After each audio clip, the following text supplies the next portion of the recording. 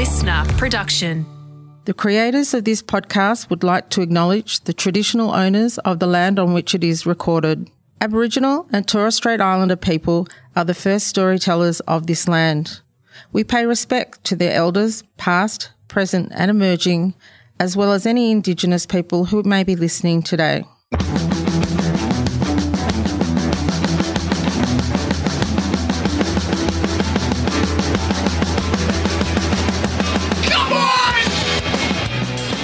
Everyone relax. This is TOEFOP. I'm Charlie Clausen. I'm William James Anderson. Hello, and thank you for watching. Good stuff, Will. We're back doing a podcast. I've done 2 today. This is my 3rd that I'm doing. Is this really your 3rd? Like, I'm not just your sloppy seconds. I'm your what's your thirds? What's a TH sound? I'm your thrifty thirds. I'm your thirsty thirds. I'm your throwback third, because you're my oldest podcasting partner. So I feel like, after dancing with some new podcast people, I've needed to go back to my throwback third. We're in an open relationship, and you've just come home, and now we're just going to sit back and watch TV together, catch up on some Gogglebox. Last of Us, yeah. The thing about what we've learned about podcasting, I think, in the last couple of years is when we bank episodes, our lives are so much easier. There was a period last year where it was very hand to mouth. We would record, literally come out a couple of days afterwards, and so there was this compulsion that you're on the treadmill. And then when I did that big overseas trip last year, we banked a bunch and we're like, you know what? It's actually not that hard. We're already here. Why don't we just do a couple in a row? And even if we give ourselves like a week's kind of break, it makes it a lot easier. So now I'm starting to apply that philosophy to everything. I'm like, because I was never a kid who did my homework on Friday night. I was always a kid who was like, oh, fuck, it's 9 p.m. on a Sunday. Now I'll have a look at homework. But that old adage that your parents would say about, if you get your homework done early, you can enjoy the weekend. It's fucking true, mate. So I try and get my podcasting homework done early so I can enjoy a weekend. That's what I'd like to be like with my comedy festival shows. It's not like I want to go to the Adelaide Fringe with no show and have to eat shit for a week to work out what it is. I'd love to arrive with a fully formed show that was just really fun to do every night. But unfortunately, part of the process is that I have to do that. Yeah, it's funny too because I was thinking about I had a little acting job on this week, and so I had to get my sister up to lend a hand amongst all the podcasting stuff. It's actually funny, this job. I'm not sure how much I can talk about it, but I can say that the character I was playing was a villain, like a bad guy in this teen drama. How often have you paid? I know that your character had some bad flaws in Home and Away, but have you ever played a proper villain in something? My bread and butter is, I always say, I am the vanilla nice guy. If you've got like a love triangle you're setting up and you've got your bad boy, you need a bit of vanilla. You need a bit of kind of blandness to bounce that, those smoldering good looks. And you've got your chocolate. You just need some vanilla to sit there to make up the Neapolitan. I cleanse the palate before I have the really spicy meatball. That's what I'm saying. That's me. But I don't know, maybe it is actually a sign of where we're heading as a society, but now I'm a middle-aged, straight white guy. I'm entering my villain era. You're the villain by nature. Yeah. I'm the bad guy just by existing, just by the nature of my sex and when I was born, I am a villain. But it's the funny part, point. Like if there was a period of time where you were like a Middle Eastern actor or like an Asian actor in Hollywood, like you were the go-to, just like you're generic villain. You're from Eastern Europe. You are generic villain for this period of time where we've decided these are our generic villains. But now the villains of society, and we say that in the fun way, not in the Joe Rogan way, but the villains of society are like white middle-aged straight men. Yeah, this is not great career opportunity for you. We think it's great. We are not entering the manosphere. Let me make that clear. This is not TOEFOP's hard pivot to the right, where it's like, don't all women suck and they're useless and they just want your money. I mean, it would be very hard, right, a handbrake turn for us. But you're right, and it's funny because I said being a vanilla guy is my bread and butter, but more than that, being a supporting character was my bread and butter. I'd occasionally get a lead in a show here or there, but I was the dad or the best friend or whatever it is. But now it's like, because diversity inclusion is the thing, and so it's all that's all out the window. But here's what they'll do: we'll cast a straight white guy in the lead role. That's still kind of that's deemed okay, generally alongside someone like a woman or someone of color or whatever. But then all the supporting roles are like, okay, we don't need any more of you in this role. We don't need to fill out this next that tier position is guys. filled. We've got our one. Yeah. The tokenism is we've got our one, and so you're now. We often find that, to be honest, with Question Everything, we find that a little bit where I have to say to people who, particularly like straight white middle-aged men comedians, where they're like, "Hey, could I be on the show?" And I said, the main problem is that I'm already on the show. Like, yeah, that's exactly. We've already got one. It's of like, you, can I be the lead? No, and it's your fault. Yeah. Yeah, could I read for the lead? No, we have Roger Corso. Oh, okay, cool, no problem. Okay. I understand. It's all good. You need any villains? Because I could definitely be a villain.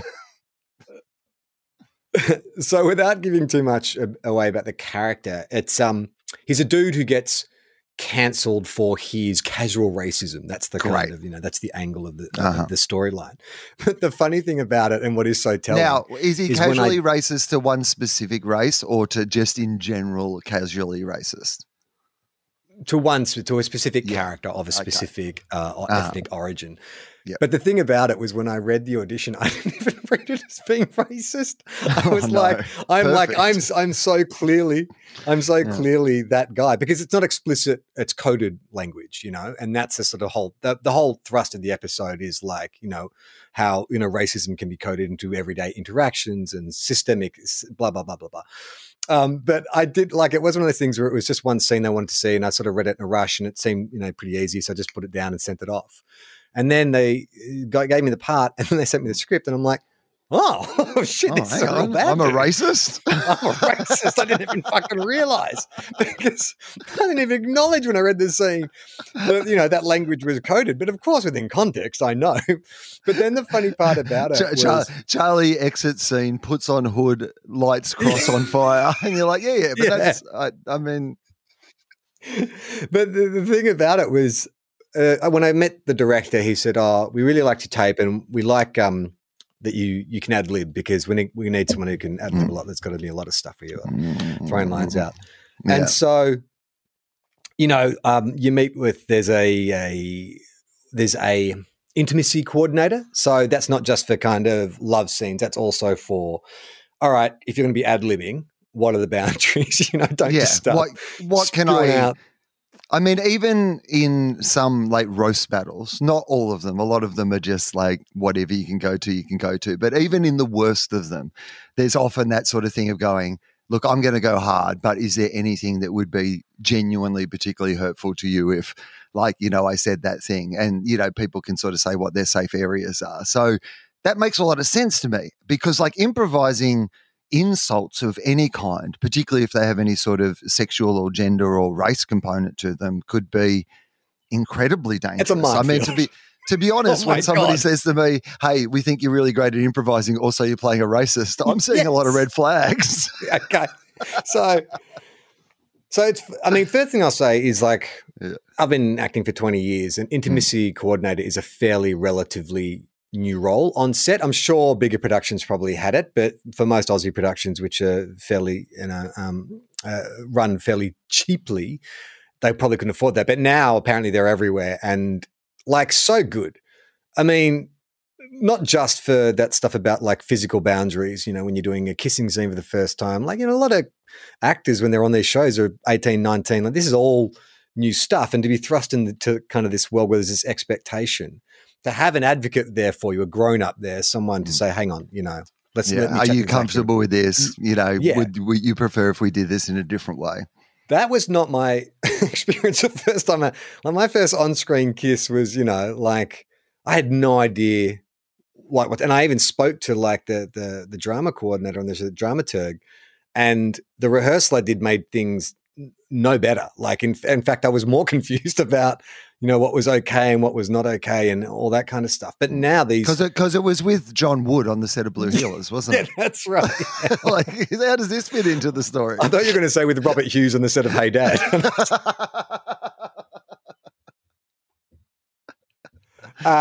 So that was great. But yeah, so I'm ad-libbing all these scenes, and every time we finish a take, the director is so like enthusiastic, like he's coming up, he's like, "That's great, so good." Like at the end of the first day, like gave me a hug, and I'm like, "Oh, that's good." And then I'm like, so what he's so excited about is I'm a real convincing middle-aged racist. That's some real sweet racism you've been doing there today, buddy. Give us a cuddle. Just loved your racism.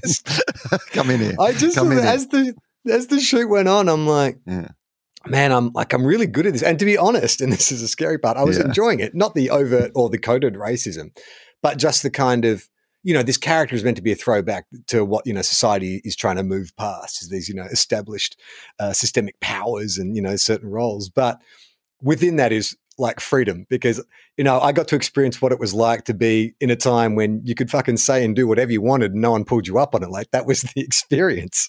Oh, I mean, I think about it all the time, like in regard to how easy it would be to be one of those like reactionary media commentators, because the bar of entry is so low on the talent scale for those jobs, because they're a sort of necessary part of the Steve Price or the Paul Murray or the Joe Hildebrands of these worlds, who are all these like semi-talented people at best, like get these incredible media opportunities because they're just willing to make ridiculous hot takes constantly.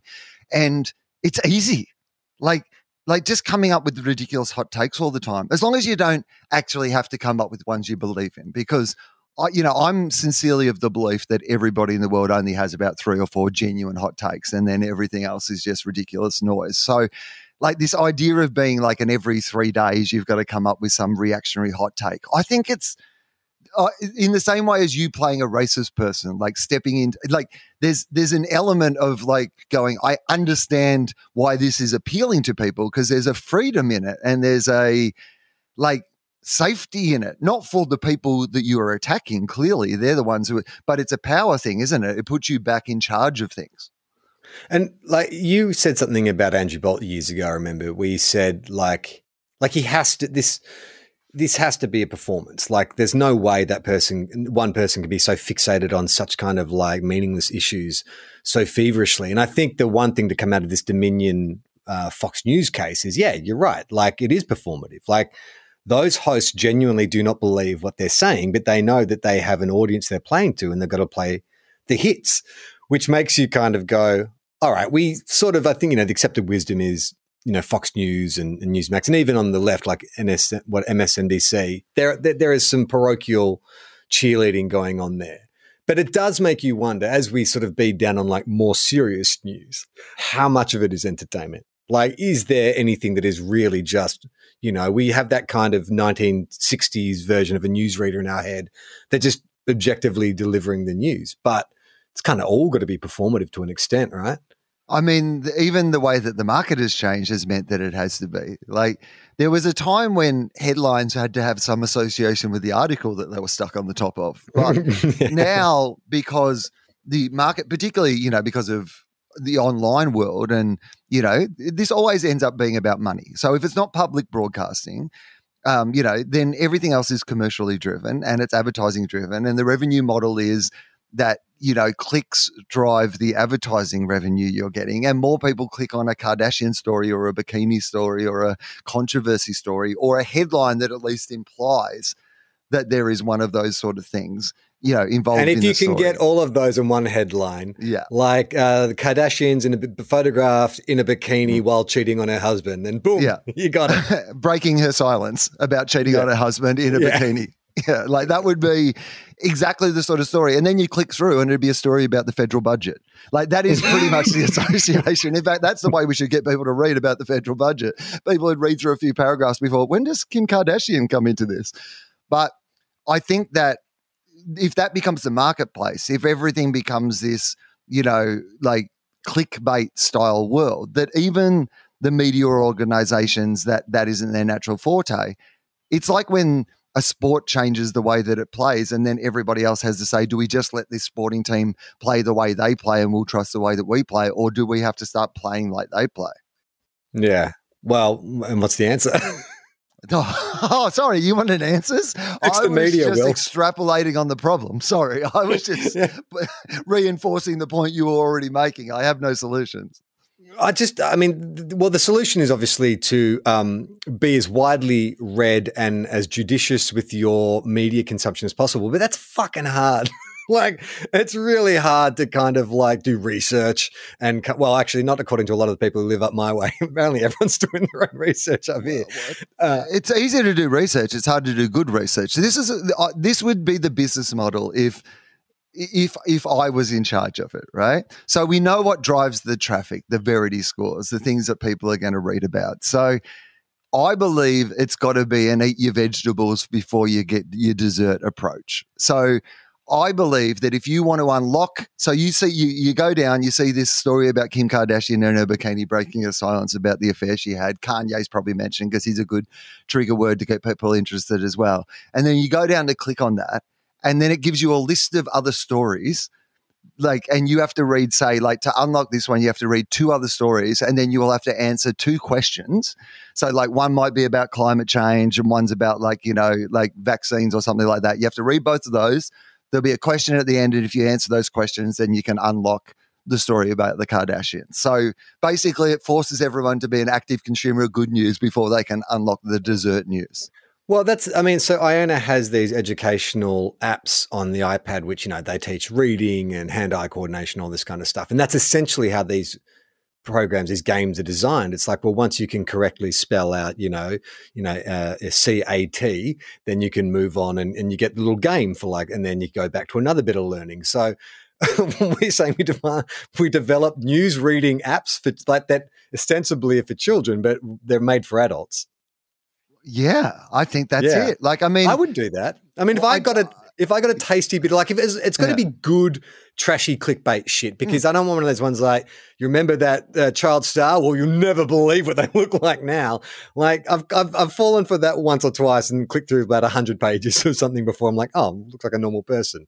I want some juicy clickbait. I understand, but this is why I think you have like a rating. So like next to each thing, like if it's really juicy, it's like, it might be some really great piece of royal gossip or something that people really want to read. And so, the Queen's last words Look at about this giant shit that Prince Harry did. Yeah, okay, that's right. We've found Prince Harry's written a sequel, and in it there's a picture of the biggest shit he ever took. It's weird. Like he was in America, they put more water in the bowl, so it's one piece and it comes out of the lip of the bowl. And he's in the photo as well. He's doing a selfie. He's down there next to it, like making an O face. You can't believe how big his royal shit is. We have that photo. Right. And so then there's 9 articles you have to read. So it's got like a little 9 next to it, and you have to read all 9 to get to that juicy. Like, so they're weighted. So then you know. So say you'll never recognize, this star of the Goonies, what they look like now. That's maybe like you have to read this 1 article, and it's only 4 paragraphs. Yeah, 1. Yeah. Yeah. But Prince Harry's shit, that's a 9-articler. Yeah. No, mate. You have to read the whole rest of the paper, and then we might let you see the shit. I love that. I think that would work. I mean, the good thing about that too is it can sort of be geo kind of like, all the gossip and stuff. So for us, being AFL fans, it'd be like, what would it be? We've caught up with John the Rat Platten. You'll never believe what he looks like now. Yes. It's like, yeah. Okay, I'm down with that. Will, we've got a bulging mailbag, so I thought we'd just take this opportunity to get up to speed. It only dates back to kind of a month ago, but a lot of people want to chat about ChatGPT. In fact, and apologies in advance to this listener because I've had to forward this from Instagram or something, so I've lost your name, but thank you for sending this in. They asked ChatGPT, who is Radio Mike? Radio Mike, of course, formerly producer of TOEFOP, current producer of Two Guys, One Cup. So this was the answer from ChatGPT. On the TOEFOP 30 Foot of podcast, Radio Mike is a co-host alongside actor and comedian Will Anderson. Together, they discuss a range of topics from pop culture to personal anecdotes, often with a comedic slant. The podcast has a dedicated following, and Radio Mike's contributions have helped to establish him as a prominent figure, an Australian podcasting host. So, ChatGPT has erased me from existence, kind of merged all 3 of us. So we're like the holy trinity. So you're actor and comedian, so clearly they've mucked that up. And then, obviously, Radio Mike, he is swap me out for, or the ChatGPT swapped me out for Radio Mike. I mean, ChatGPT might have caught my 2-month run in the Botanic Gardens in Melbourne as Lysander in A Midsummer Night's Dream, and just been holding on to that information. Was that with the cum trees? The cum smelling trees, right? Yeah. That's all I remember about that story. You remember that? You remember that song, Give Me a Home Among the Cum Trees? All right. This is from John. Now, look, don't want to get you offside, Will, but he has some issue with you in regards to your belief that everyone should have listened to Radiohead or should know who Radiohead is. So just be prepared. There's some strong statements here. Feel free to respond. So long ago, like to be holding on to this. I know. I mean. He opens with a compliment. Hey, gents, thanks for the lovely comedy conversations. To cover off a couple of things, I'm a doctor, so we have to read it. Okay, all right. Nice to have you here. I appreciate it. I listened to TOEFOP all the way through my first 2 degrees while studying for the GAMSAT, Aussie Grad Medical School exam, and then through med school. So not only do doctors listen to us, Will, we make while doctors. They save lives. We make doctors. Is it time to update the byline on this show? We create doctors.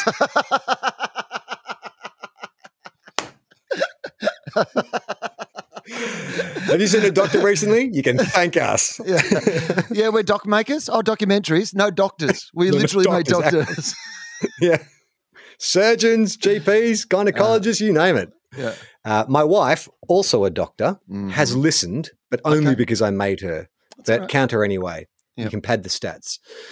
I can confirm I used a fax machine this week, the old school one, not even the nice digital one some hospitals have. And I have been here from the start. I found you guys in 2010 in the first year of the podcast after a recommendation on a forum. Wow, what kind of forum in 2010 would TOEFOP have appeared in? Penthouse forum. Dear Penthouse, I never thought those stories were true, but I was listening to a podcast. The only person I've ever talked to about TOEFOP who was already a fan was another doctor. Fucking hell, mate. We're just making doctors left, right, and center. We're a doctor factory. The doctor factory. I talked to him in my first week of working in a hospital. He suggested I stop bringing it up at work because it's an open secret. We all listen, but no one wants to accept responsibility for liking the early episodes before any of us knew better. Now I'm feeling like that's a joke. But I do want to believe that it's an open secret amongst Australia's medical professionals that they all listen to TOEFOP. Like, wouldn't that just imagine if our podcast had done something so worthwhile. We had given back without even knowing it.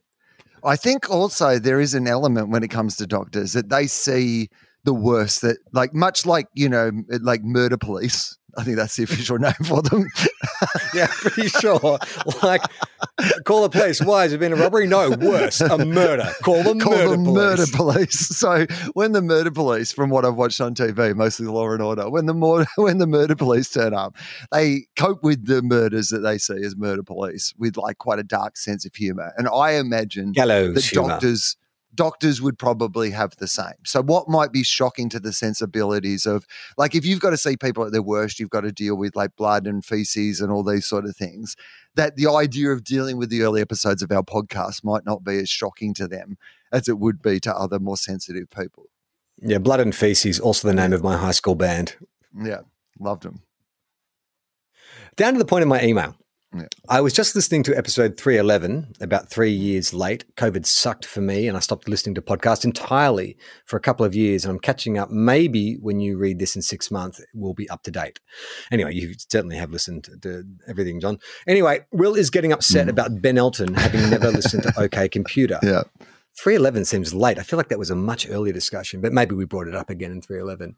Yes, he acknowledged that lots of people hadn't listened to the album, and it's specifically a social commentator having not listened to the album that surprised him. But Will said words to the effect of, and I quote, he would have heard bits of it, if not all of it, on the radio or movies, in ads or in shops. I was dubious. This is a Dr. Dubious, we're going to call John from now on. Yeah. Dr. Dubious. Now, I'm not of the same vintage. I'm a millennial. an actual one, not a 25-year-old. They're Zoomers. Bloody hell, he's schooling us left, right, and center, old Dr. Dubious. I like this precision, though, in a doctor. Yeah. I feel like this is what I want from a doctor. Yeah. Like, he's certainly taking me apart with surgical precision, so let's strap ourselves in. So I was in school when this album came out. I don't think I'm too young to have heard it. So I went and listened to the whole thing. I have never heard it, never heard any of these songs in their entirety. I can tell it was a big deal because I know I've heard similar music that was either inspired by the album or drew from the same inspirations. It kind of feels familiar, but also way off and alien. I vaguely recognize the piano from No Surprises. I think I've heard a karaoke version or no lyrics version of it in a film, or it was sampled in something. But none of the vocals sound in any way familiar in any of the songs. To be frank, I can't even agree that none of it is unlistenable. It's just not, but that's just my taste. My point being, I'm only about a decade younger, maybe less than you guys at this point, and it just wasn't part of my social consciousness. I think that maybe it felt bigger to Will than it actually was. I can't honestly point to any album from my lifetime that I would have expected people to have listened to. Fair enough, iTunes and buying singles plays into that, but if I had to pick an album everyone has heard, I'd have to go as far back as the Beatles or something. That is an interesting point. So, yeah, but that's a young person's thing to think, because that is just generational.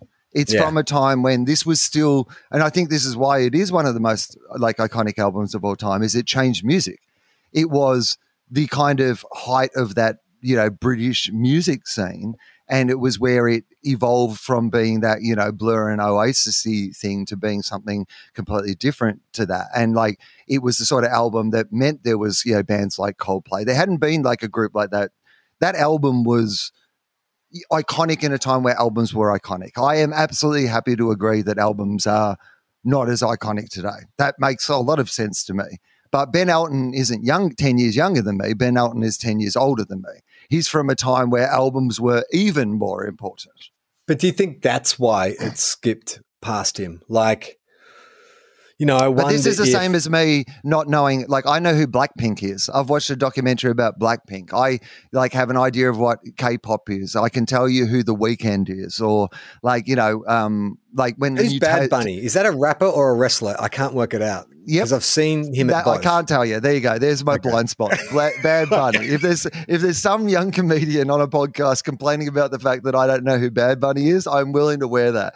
But when the new Taylor Swift album comes out, I ever listen to the Taylor Swift album to see what the fuss is about. When, so-and-so plays the Super Bowl halftime, I do that because as a cultural commentator, like, you do have, if something is that big a cultural moment, I do think that I still stand by I think it's weird that he thinks. And by the way, I think that it's okay maybe that a young person hasn't heard that album. But at the time, if you were an older person, that album was everywhere. I wonder if, I'd like to ask Dr. Dubious John, if he's like Nevermind. Like, I'd say that of that era, that decade, that kind of 90s decade, like Nevermind is the album, because it basically launched an entire music movement. Or, maybe it's The Chronic or something like that if you're into more hip hop. But I imagine that he would have heard of Nevermind. And if you are British, like Radiohead were as influential or as big as Nirvana were. It is. Like, I mean, OK Computer is like in a category with Nevermind as being a generational album because of the effect that it had on the broader industry. The way that you can see, even in Dr. Dubious admits in this email that he, even though he doesn't recognize the vocal or the music, he recognizes things that have clearly been inspired by that. That's the cultural imprint that we're talking about. Yeah. Yeah. He continues, I think that it was a huge deal for people in their formative years who are witnessing the birth of home computer and the GUI, graphic user interface like Windows 95 and the internet, but maybe it wasn't a revelation to people of Ben Elton's vintage. It's like how The Matrix is insanely important to everyone I knew in high school, but people who were 30 when it came out just recall Bullet Time and probably only saw it once. Yeah, but that's like people saying, but that's the other thing is like, that's the equivalent of somebody saying, like a movie like Hook or a movie like, sometimes like you look at Minions or whatever. You look at a Next Generation. Space Jam. Yeah. Space Jam. People love Space Jam. But I watched all those movies. because I'm a cultural commentator, and if an entire generation of people is into something, I watched it. I'm not saying that Ben Elton had to dig it, but I'm aware that, you know, there was a whole bunch of young people who liked Minions and like were dressing up and going to Minions. This is the point I was making.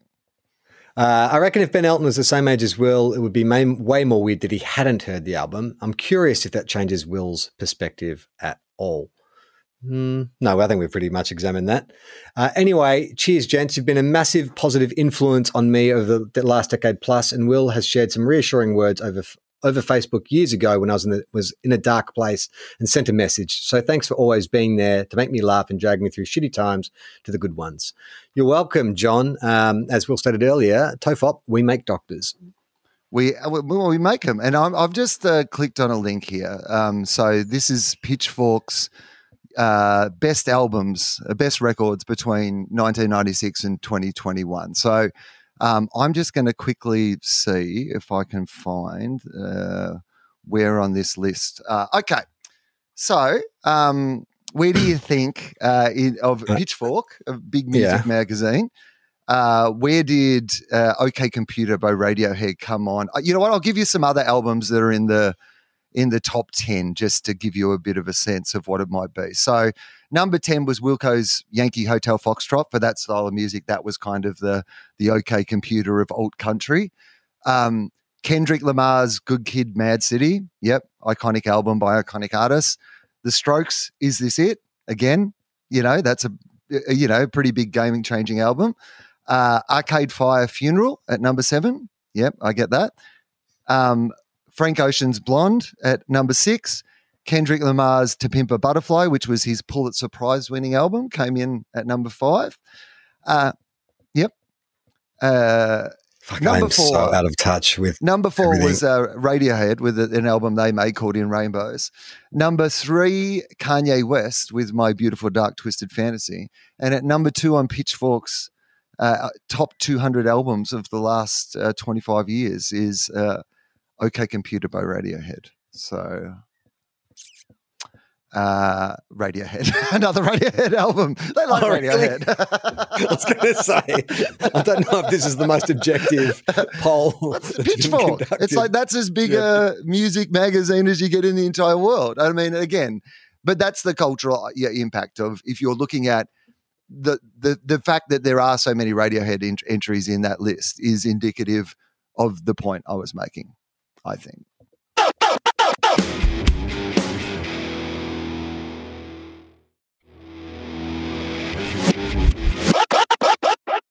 Do you ever think like, you know, how like in movies, for instance, in the last like 2 or 3 years, there's been this real kind of, and, you know, TV shows with Stranger Things, this John Carpenter kind of, you know, love, like all these people who grew up loving, you know, John Carpenter movies that now they're making mainstream films. And, you know, John Carpenter was never really super successful. Like he was always admired and people could see his craft, but he never really had that E.T. moment, that breakthrough kind of big movie. Do you ever look at kind of artists who are sort of middling or, you know, around the edges and wonder in 20 years' time who is going to be discovered? Like I think there is this weird kind of cheap reevaluation we have in our culture now where like Space Jam, for instance, like people look back at Space Jam and go, it was amazing. And you're like, no, you're remembering it wrong. It wasn't amazing, like objectively bad. But do you think that there are, you know, like, is there some kind of like person who's making B grade whatever that will be elevated in 20 years' time has just been ahead of their time? There must be. Yeah, I think that there probably is. It's hard to know. Like I find it sometimes even these days where there's somebody that you think is that person. Like, I mean, and this is what getting older is and keeping up with these things where you're like 10 years ago, you're like, oh, Kesha's like a joke, right? Like everyone thinks Kesha's funny. And then suddenly like 5 years later, you're like, everyone's like, oh, Kesha's good now? Like, you know, and you're like, you missed everything in between those two things. So I think that it's most likely going to be one of those, like, you know, like, I mean, I'm not saying, because I think there's already a thing like that with Carly Rae Jepsen, you know, there is like the indie people have embraced Carly Rae Jepsen as like partly ironically, but partly because they actually like the music. Well, there's a lot to be said for being a survivor, right? An entertainment survivor. Like, you know, you know, even with like Ray Ma on Home and Away, like he's been playing Alf for 30 years. And, you know, objectively, that's not like the greatest acting challenge, like you play the same character. But the fact that he's done it so consistently for so long, that becomes a thing that makes him beloved, you know? I think that we really appreciate the kind of people who just fucking hang in there. Like they can just stick with entertainment through all the ebbs and flows of entertainment. That person has just done their thing and they've done it well. So do you think Ray Ma, like great actor and obviously has just iconically played this character, you know, forever on Australian television, do you think that he would ever do something else? Like, is there a renaissance? Like, could he be like, if they were making a Wolf Creek or whatever, you know, they're making a new Wolf Creek and you were like, let's take, you know, somebody who's iconically a friendly Australian, older character, but like give them a, you know, he's a straight white like man. A Tarantino style. Yeah, exactly. Could he, like, for sure. Could Quentin Tarantino, he's about to make his final movie.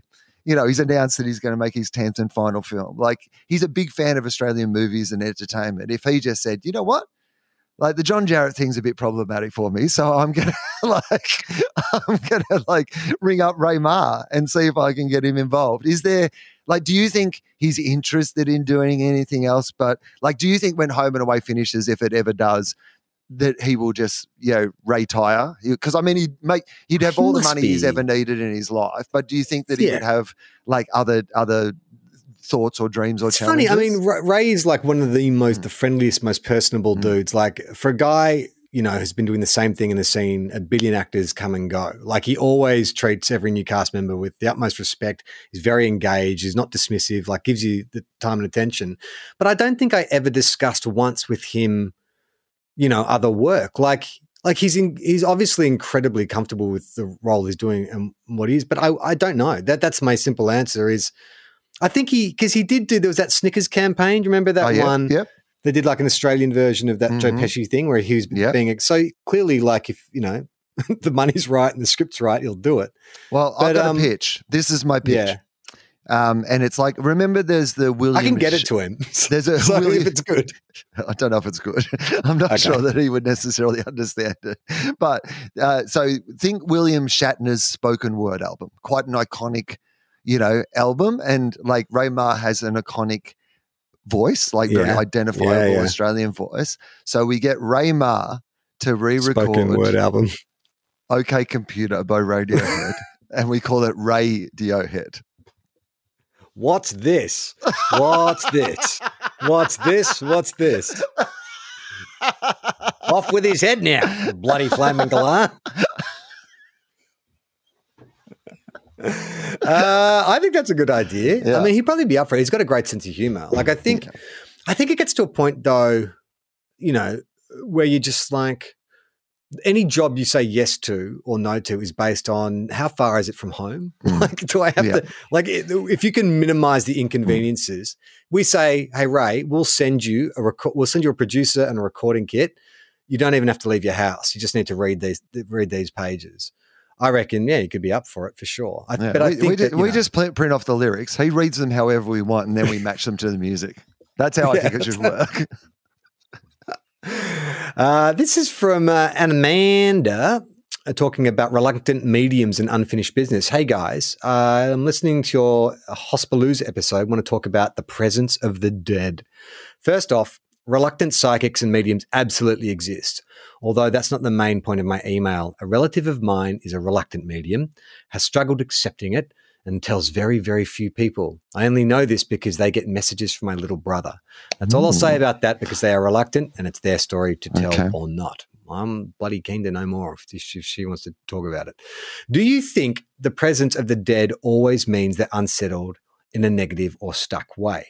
Is it possible that their unfinished business is a choice? My little brother died when his kids were very young. He'd been sick most of his life, and being a father wasn't a love he'd ever thought he'd experience. I'm not saddened or even surprised that he may be in a place where he's watching his family grow without the pain of illness. Plus, I miss him like crazy, and I like that he sends us messages. Real or not, they bring me comfort. But how would that change the movie? Was Cole just an extra unlucky medium who could only see those who died under the most traumatic of circumstances? Is there another child medium who only sees the ones that are just chilling, like Mhm. at family barbecues Yeah. or riding the school bus home with their kid on the first day of school. I like that. I mean, I don't know how it works, right? Like, I assume if you're tuned into the spirit world, he would see all of them. But in the context of the Sixth Sense, the only spirits visible are the ones with unfinished business. So I feel like it would be, yes. So in that universe, well, no, that's all we understand it to be, because we're only hearing this through the ones Cole's that he can see, perspective. right? Yeah. So, like, if, for example, there is this broader range of, and let's keep it to the movie, because, like, I think that, however people find comfort in, believing that, the world, I don't know how the universe operates, and I'm not going to piss on anybody's parade if it gives you comfort to believe something that I don't believe. But in the world of the movie, let's just say your that pivot into a hard right commentator is off to a bad start. That was far too compassionate. You conceded too much ground. You didn't call anyone a joker, a clown. Let's keep it in the safe area of, in the movie fictional itself. world of Sixth Sense. So let's just say in the world of the Sixth Sense, all ghosts are apparent, including like these, just I want to, ride the bus with my kids to school or whatever, hang out ghosts. Yeah. But it would be overwhelming in that sense for because that would just be constantly like being surrounded by people talking to you, wouldn't it be? If you could see how many all people the have ghosts, died, like more than have lived, would be completely overpopulated. It'd be packed. So you've got to see anyone. You've got to only be able to see one specific type of like ghost, I think. So it's either that there is only that sort of ghost, or that one person is only a conduit for ghosts with unresolved issues, or ghosts that are just chilling and hanging out. Like, you don't need to know about them. They're fine. Don't solve their problems. They're happy how they are. Well, Amanda continues with all the stuff that goes on here, or goes on there on a daily basis, plus past tragedies. How would a place like Bondi Beach look? Yes, very crowded. Can the dead talk to each other, or are they just singularly focused? Oh, that's a good point. Like, if you've got multiple ghosts, can they see each other? Well, I mean, otherwise, there's a lot of downtime, surely, right? Like, because they're just talking when Cole's asleep. Then right.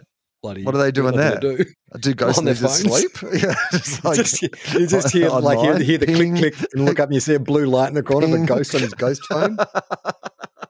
I mean, you would think that you've got to find something to do in the downtime, even just in the toilet breaks and stuff, right?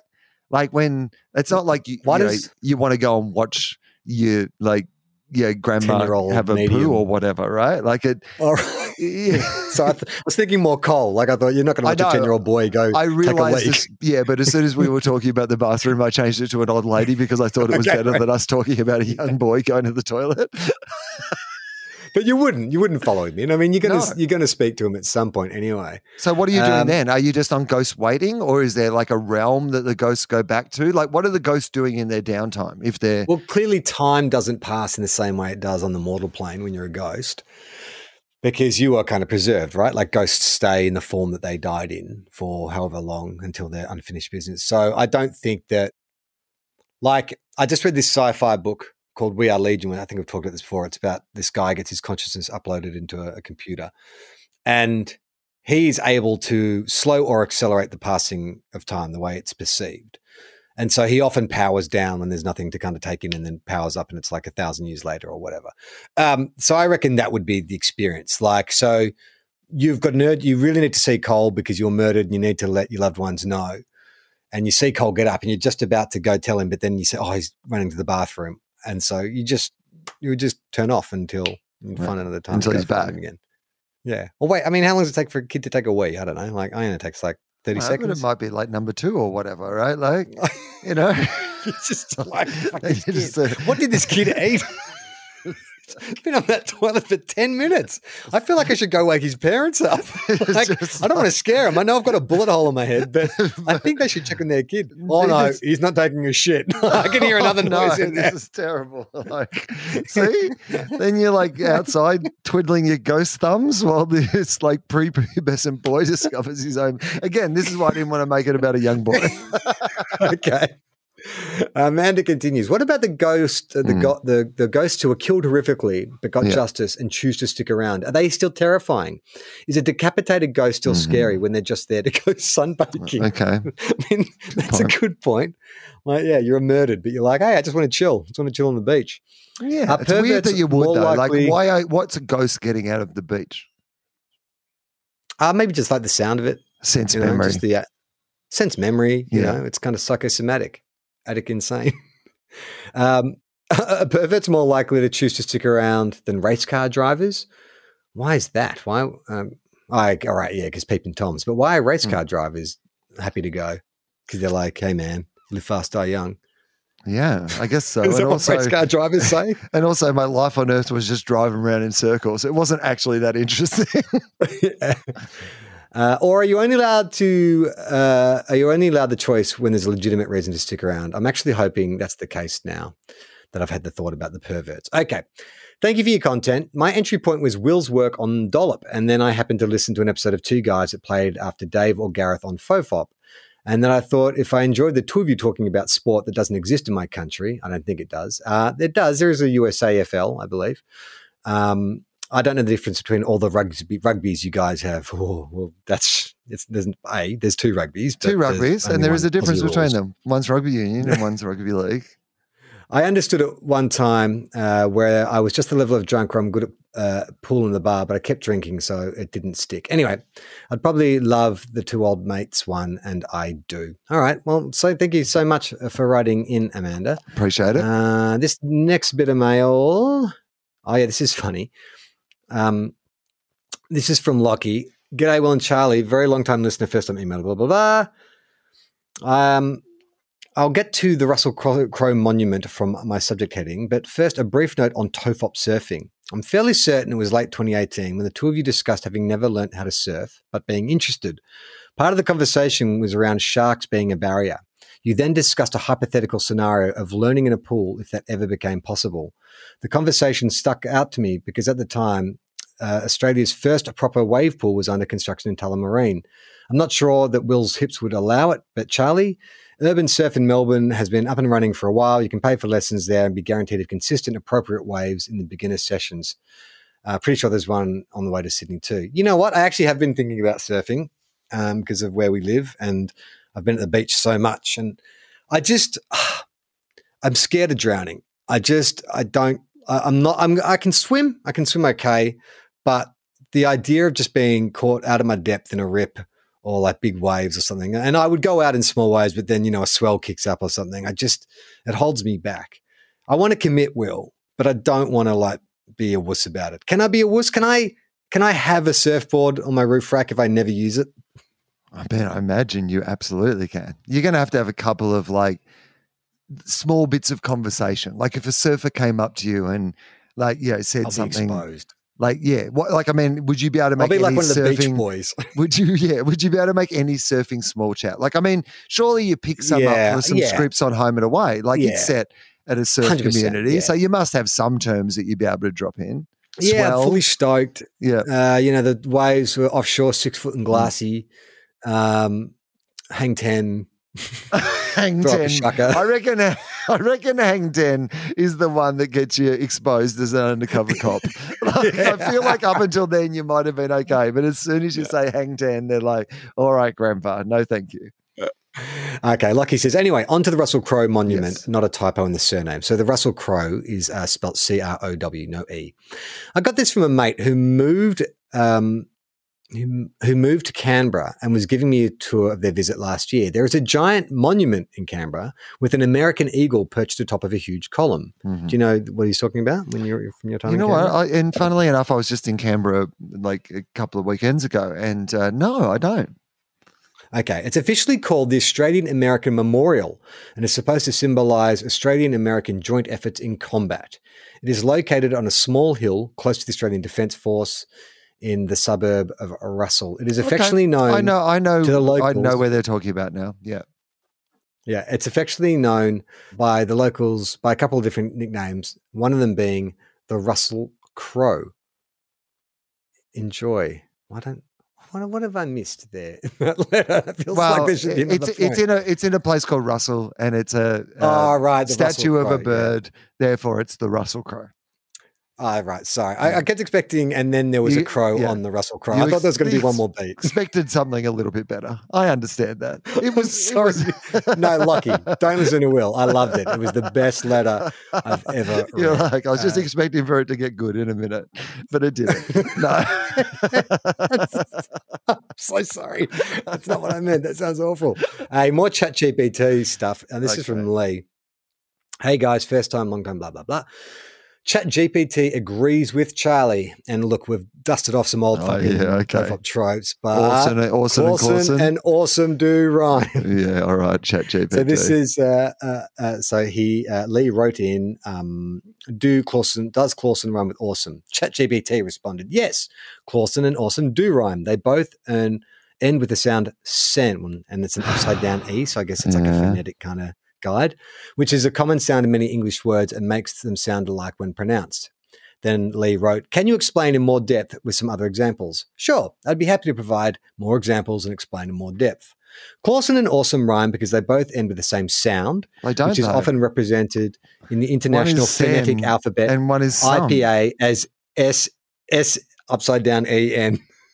This sound is known as a syllabic nasal consonant, which means it functions as both a consonant and a vowel in a syllable. Yeah. Here are some other words that rhyme with a sin sound as Clawson and awesome. Yeah.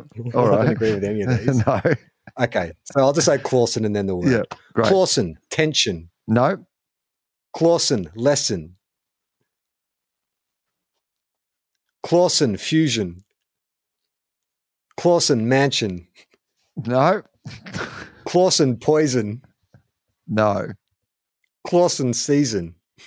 Clawson, season. No.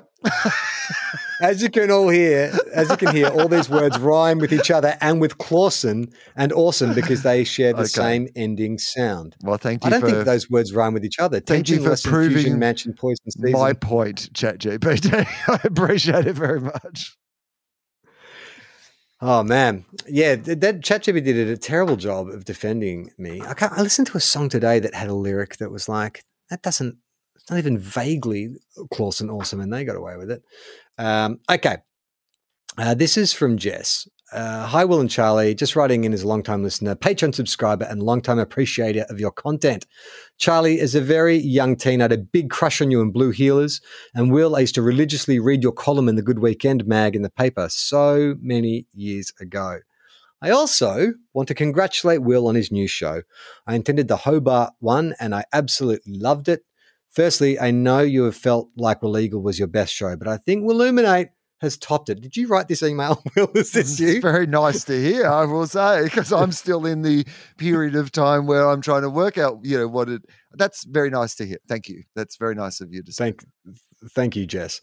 I was genuinely happy to see the type of people who turned up to the show. I mean, I shouldn't have been worried, but I had been to see Carl Barron a few weeks earlier, and I've only been living in Tassie for 2 years. So let's just say the crowd was eye-opening for me. All right, now, we started the show talking about coded language. You might have to deconstruct that for this.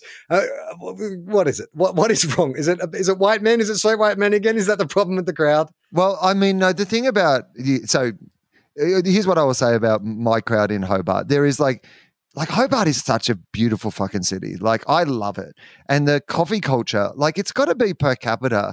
Like, there's got to be as many coffee shops, I reckon, in Hobart as there is in Melbourne at the moment. Like, it's incredible down there, beautiful down by the water. And there is this kind of ABC, my sort of crowd who are, like, I love doing shows down there. Like, it's just really fun. You never, everyone's kind of on side. ABC crowd. Now, look, I do understand coded language. Yeah. I know what that's fucking. You're bloody left bloody latte sipping bloody inner city elites. That's what you're saying. 500 or 600 of them who roll out. About 2% of the population of Hobart will come along and see the show. They ride their fixies or drive their Priuses to your show. And they get their gluten-free or alcohol-free beer. And they pop down to the Salamanca markets for all their fruit and vegetables on a Saturday morning. That's exactly right, Charlie. In their reusable shopping bags, it must be pointed out. And they take them down to the Save the Rainforest rally that they're going to later in the day. So, yes. And then Carl. I mean, Carl's genius. And like, I mean, I have nothing but admiration for Carl, but he's like, we joke about it on our other podcast that he's always AFL players' favorite, most popular favorite comedian, and he's everyone's favorite comedian. And when you open your target audience up to everyone, that means everyone. Like, there is just some people who I think that would never ever go to another comedy night but go to Carl Barron. You know, like this is the one time in their year or however, like they go and see Carl Barron when he comes to town, and then they go and see Carl Barron when he comes back to town, and they never ever go and see any other comedy other than that, which I imagine is what that is the implication, perhaps. She said, I moved from New South Wales, Newcastle, and so I thought I had a handle on, she explains it right here. I thought I had a handle on bogans. Turns out I didn't. Anyway, of course it was going to be a different crowd, and I should have been surprised, but I was excited to see that you had chosen to come down and gig here, because not much comes to Hobart. I was a little worried that the special Tassie breed of bogan, it might scare you off from coming back again. I also want to say thank you for your healthcare bit. I was one of about 3 people who clapped when you asked and did enjoy the round of applause that followed. What did you say? Is any? Did I make any of you? Are there any doctors out there that I made with my podcast, Tofop? You know, the funny thing How many of you owe your careers to me? I have a bit about healthcare workers in the show, and I won't give away the bit, but it involves getting the audience to applaud for the healthcare workers. And then there's a bit of a rug pull that comes with it. But it would be great if in my next show, when everybody like is applauding the healthcare workers, I just screamed at them, I made you. Don't forget where you came from, fam. Don't forget. This is from Jocelyn.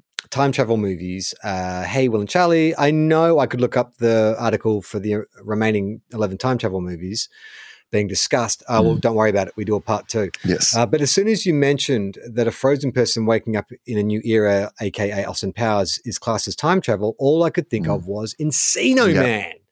It's been 25 years since I've seen it, but I imagine it holds up terribly. Even still now, I want to find it. Thoughts? I remember enjoying that a lot in the 90s. I don't think it would be that. I mean, I think it would be of its time. It's the fashion on its own. It would be incredibly 90s. I seem to recall Brendan Fraser having like hammer pants, you know, kind of like a Simply Red Mick Hucknall haircut.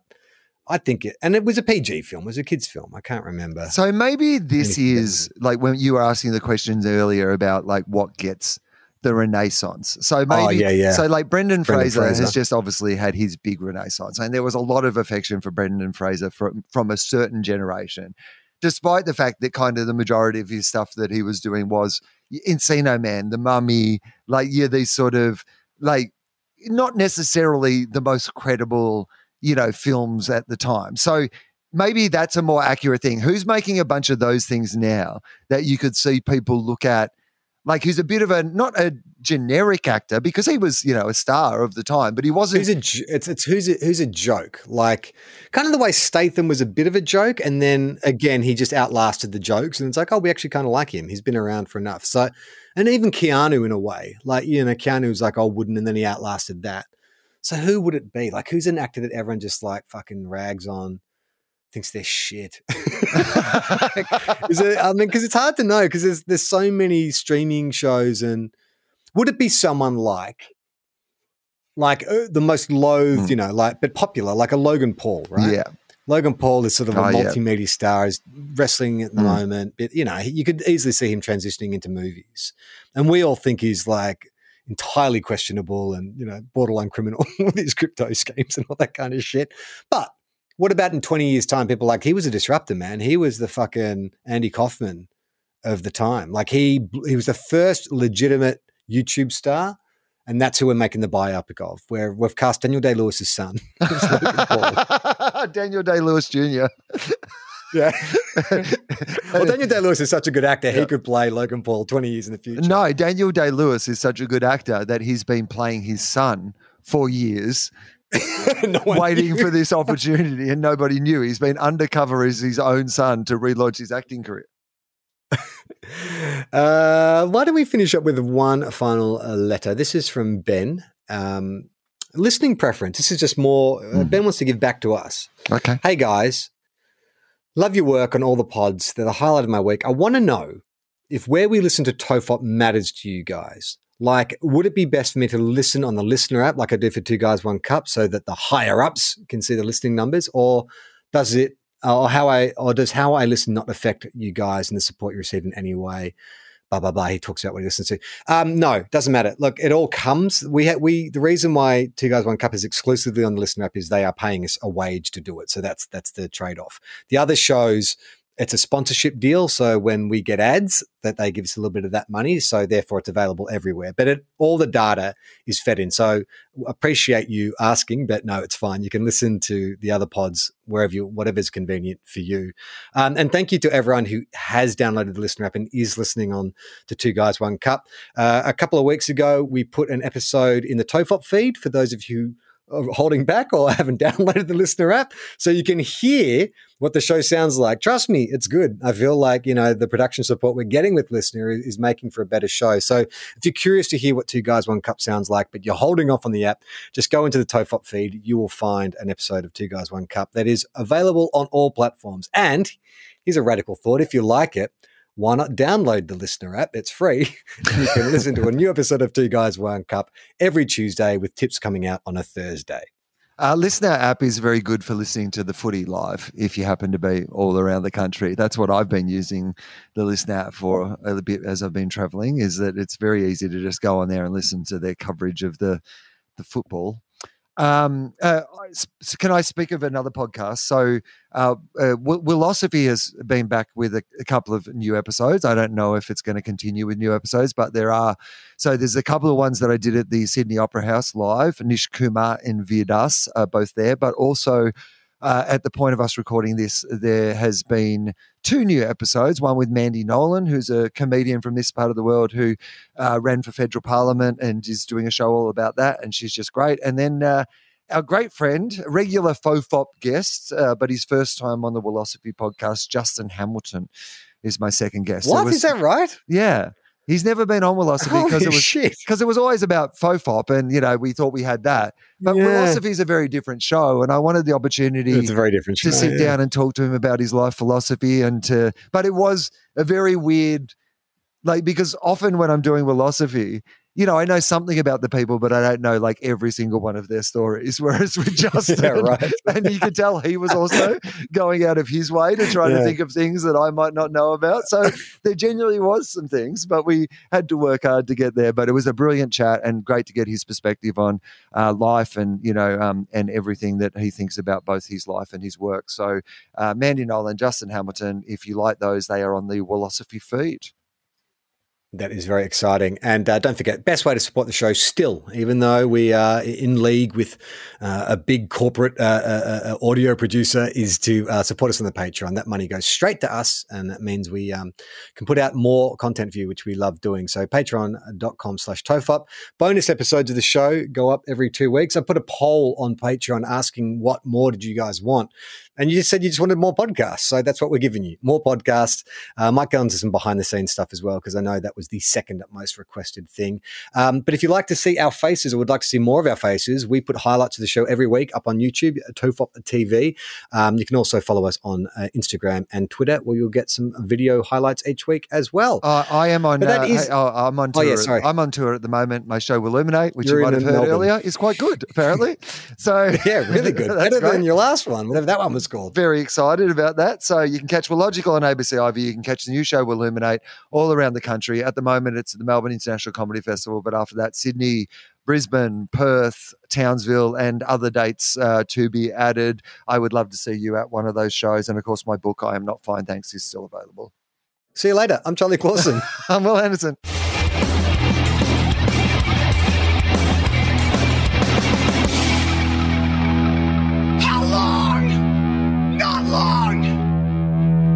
Everyone relax. Fucking stupid.